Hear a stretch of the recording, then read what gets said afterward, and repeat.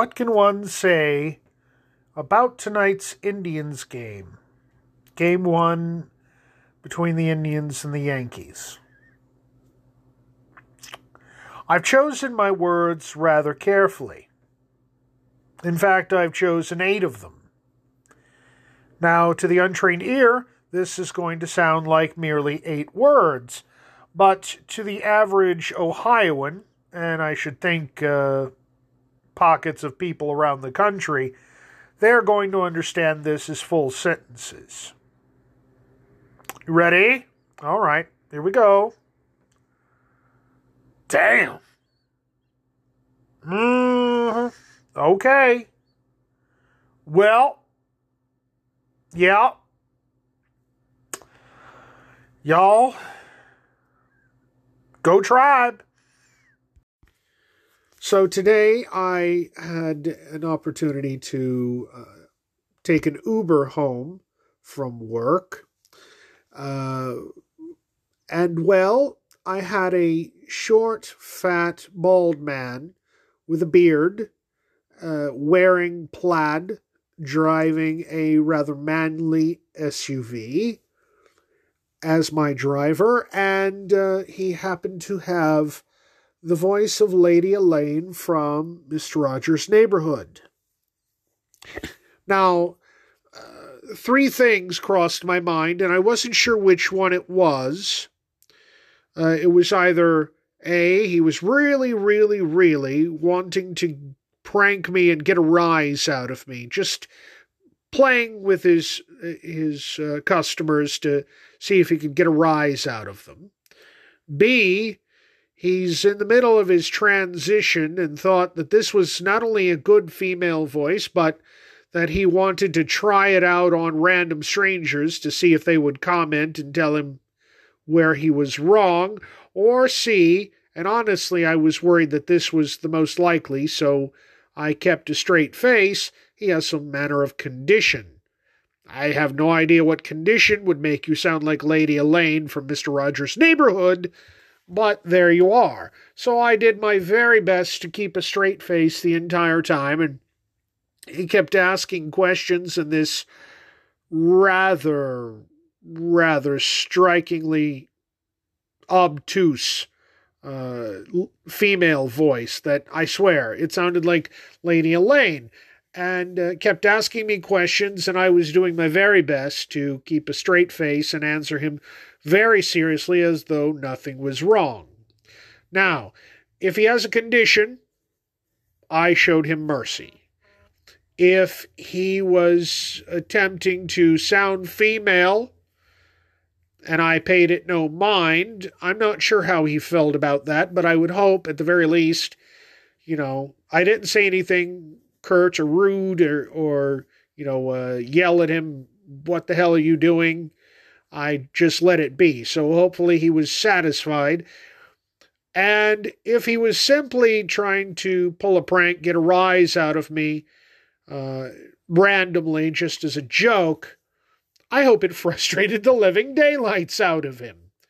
But that is, I think, the second weirdest Uber driver I've ever had, behind the Catman, which, if you're a listener to this podcast regularly, you've heard of the Catman. And if you haven't, go back and listen to that one. That's a true story, and it's one heck of a story. And this is also a true story, and I don't know what to think of this man.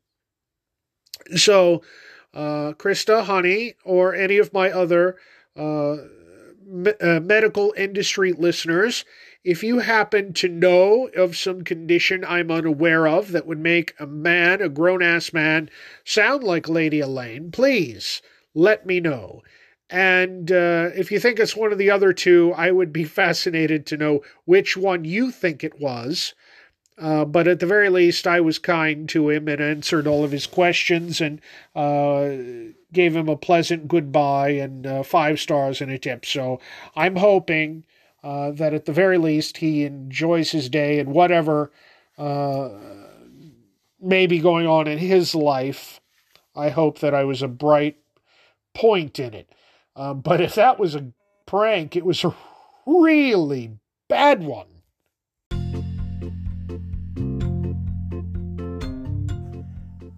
You've all heard of Peter Piper and how he picked a peck of pickled peppers? Well, you should hear what Peter Parker, Peter Pettigrew, and Petey Pumpernickel all did to top him. Peter Parker, Peter Pettigrew, and Petey Pumpernickel all picked up a pint of natural pickled pink, perfectly pickled peaches, which are pickled for a purpose in their produce section. They're gluten-free, you know. What does one say about the first presidential debate between Donald Trump and Joe Biden, as moderated by Chris Wallace? Well, once again, I find myself very, very carefully choosing my words, this time because I have tried to promise myself and you, the listener, that this isn't going to just become another political podcast. And I know that despite how I formulate my opinions and my stances on the world, I know that they will be viewed as divisive by someone, inevitably, if I were to share them. So I have avoided it. So thus, I'm going to sum up how I review tonight's debate with, again, 8 words. And I would think that most of you can read between the lines when I say these 8 words. Now, it's ultimately 4 two-word phrases, but I think it sums up that first debate rather well. And I will also share 2 words to describe how I'm currently feeling. And again, I will try not to elaborate, but you'll get an insight into how I feel right now. Okay? So, here are the 8 words. Intellectual dishonesty. Cognitive dissonance. Undue bravado. Crippling dementia. Okay? And now for your bonus 2 words about me. Dormant supervolcano. Friends, I'm asking you, don't be any of those 8 words, or the supervolcano will stop being dormant. Tonight, as I watched this debate on my phone, because I haven't had cable in 18 months, I found myself inadvertently, indirectly, mind you, channeling my grandfather. Being very Scots-Irish, as he was a very loving, caring, doting, generous man. But one of the few times in life that you would see him display his anger, his detest of something, would be when he was watching the political shows. He watched a lot of them back in the days of Reagan, Tip O'Neill, Mondale, so forth, you know. And he would get very, very mad at certain politicians, and he would get very, very mad at certain moderators. And he would often sit and shout and throw the newspaper. Occasionally, when my grandmother was either not around or hopefully not listening. He would use a few choice words. And really and truly, that's how I was tonight. Now, my mom, if she were around, would have advised me exactly as my grandmother would often advise my grandfather. Well, if it bothers you that much, why are you watching? In truth, tonight, it was because the Indians were being annihilated, and I thought, silly me, that I would find the debate relaxing. Not a prayer. I was livid at certain things I was hearing, and the pile of manure that was shoveled into the center of that stage tonight was stinking, steaming, and burning my nostrils. That about cover it? So, as you comment tonight and tomorrow on the debate and the candidates and so forth, I'm begging you again, don't be those 8 words.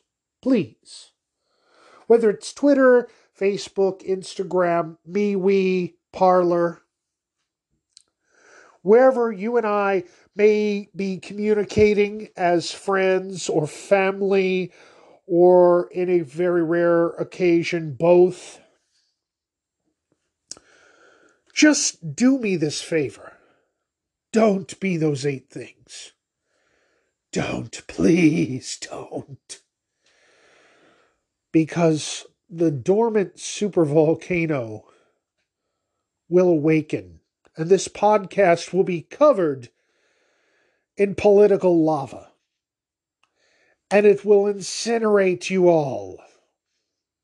I assure you. After what I heard tonight, so many things I want to just shout into this phone right now. And not in some twisted way or some talking point given to me by some political party or political action committee or some candidate or anything like that. No. Merely facts and real world, real life examples and observations. Because ultimately, this debate is for the people who don't want to be honest with their lives, and they don't want to be honest about their expectations.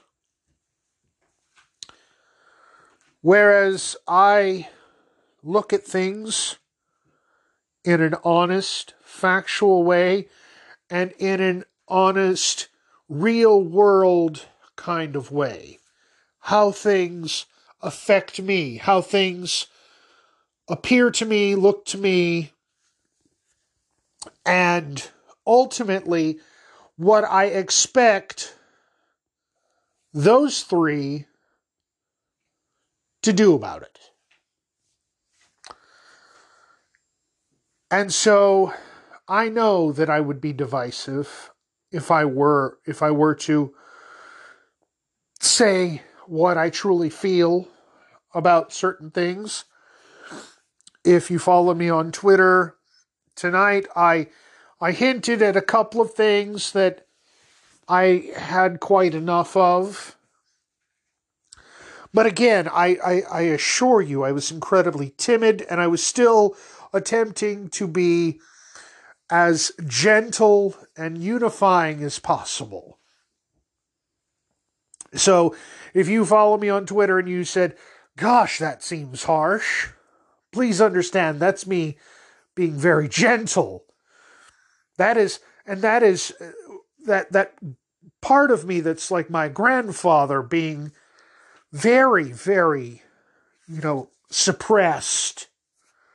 That part of me that's just like my grandfather that was shouting at my phone tonight. That's me suppressing that. That's me saying no. No. I'm trying to reach higher, aim higher, go higher in my vibration, in my reality, in my dimension. I'm trying to move away from the lower rubbish and aim higher in life. And so that was me attempting to put it mildly, how I feel. But needless to say, and I must reiterate and admonish you once again, please, don't be those 8 words. Lest you get covered in political lava. And with that, I say good night. I love you all, even the ones I know I'm going to disagree with inevitably. And finally, a note for my dear Krista, who is probably going to be settling into bed long after I've finally attempted to fall asleep. Krista, I love you madly. Thank you for helping me keep my sanity, especially when you and we share very many of the same views, and I know that you too are probably ready to explode. Thank you for being you. I love you. Good night, sweetheart. Good night, sweetheart. Well, it's time to go. Good night, sweetheart. Well, it's time to go. I hate to leave you, but I really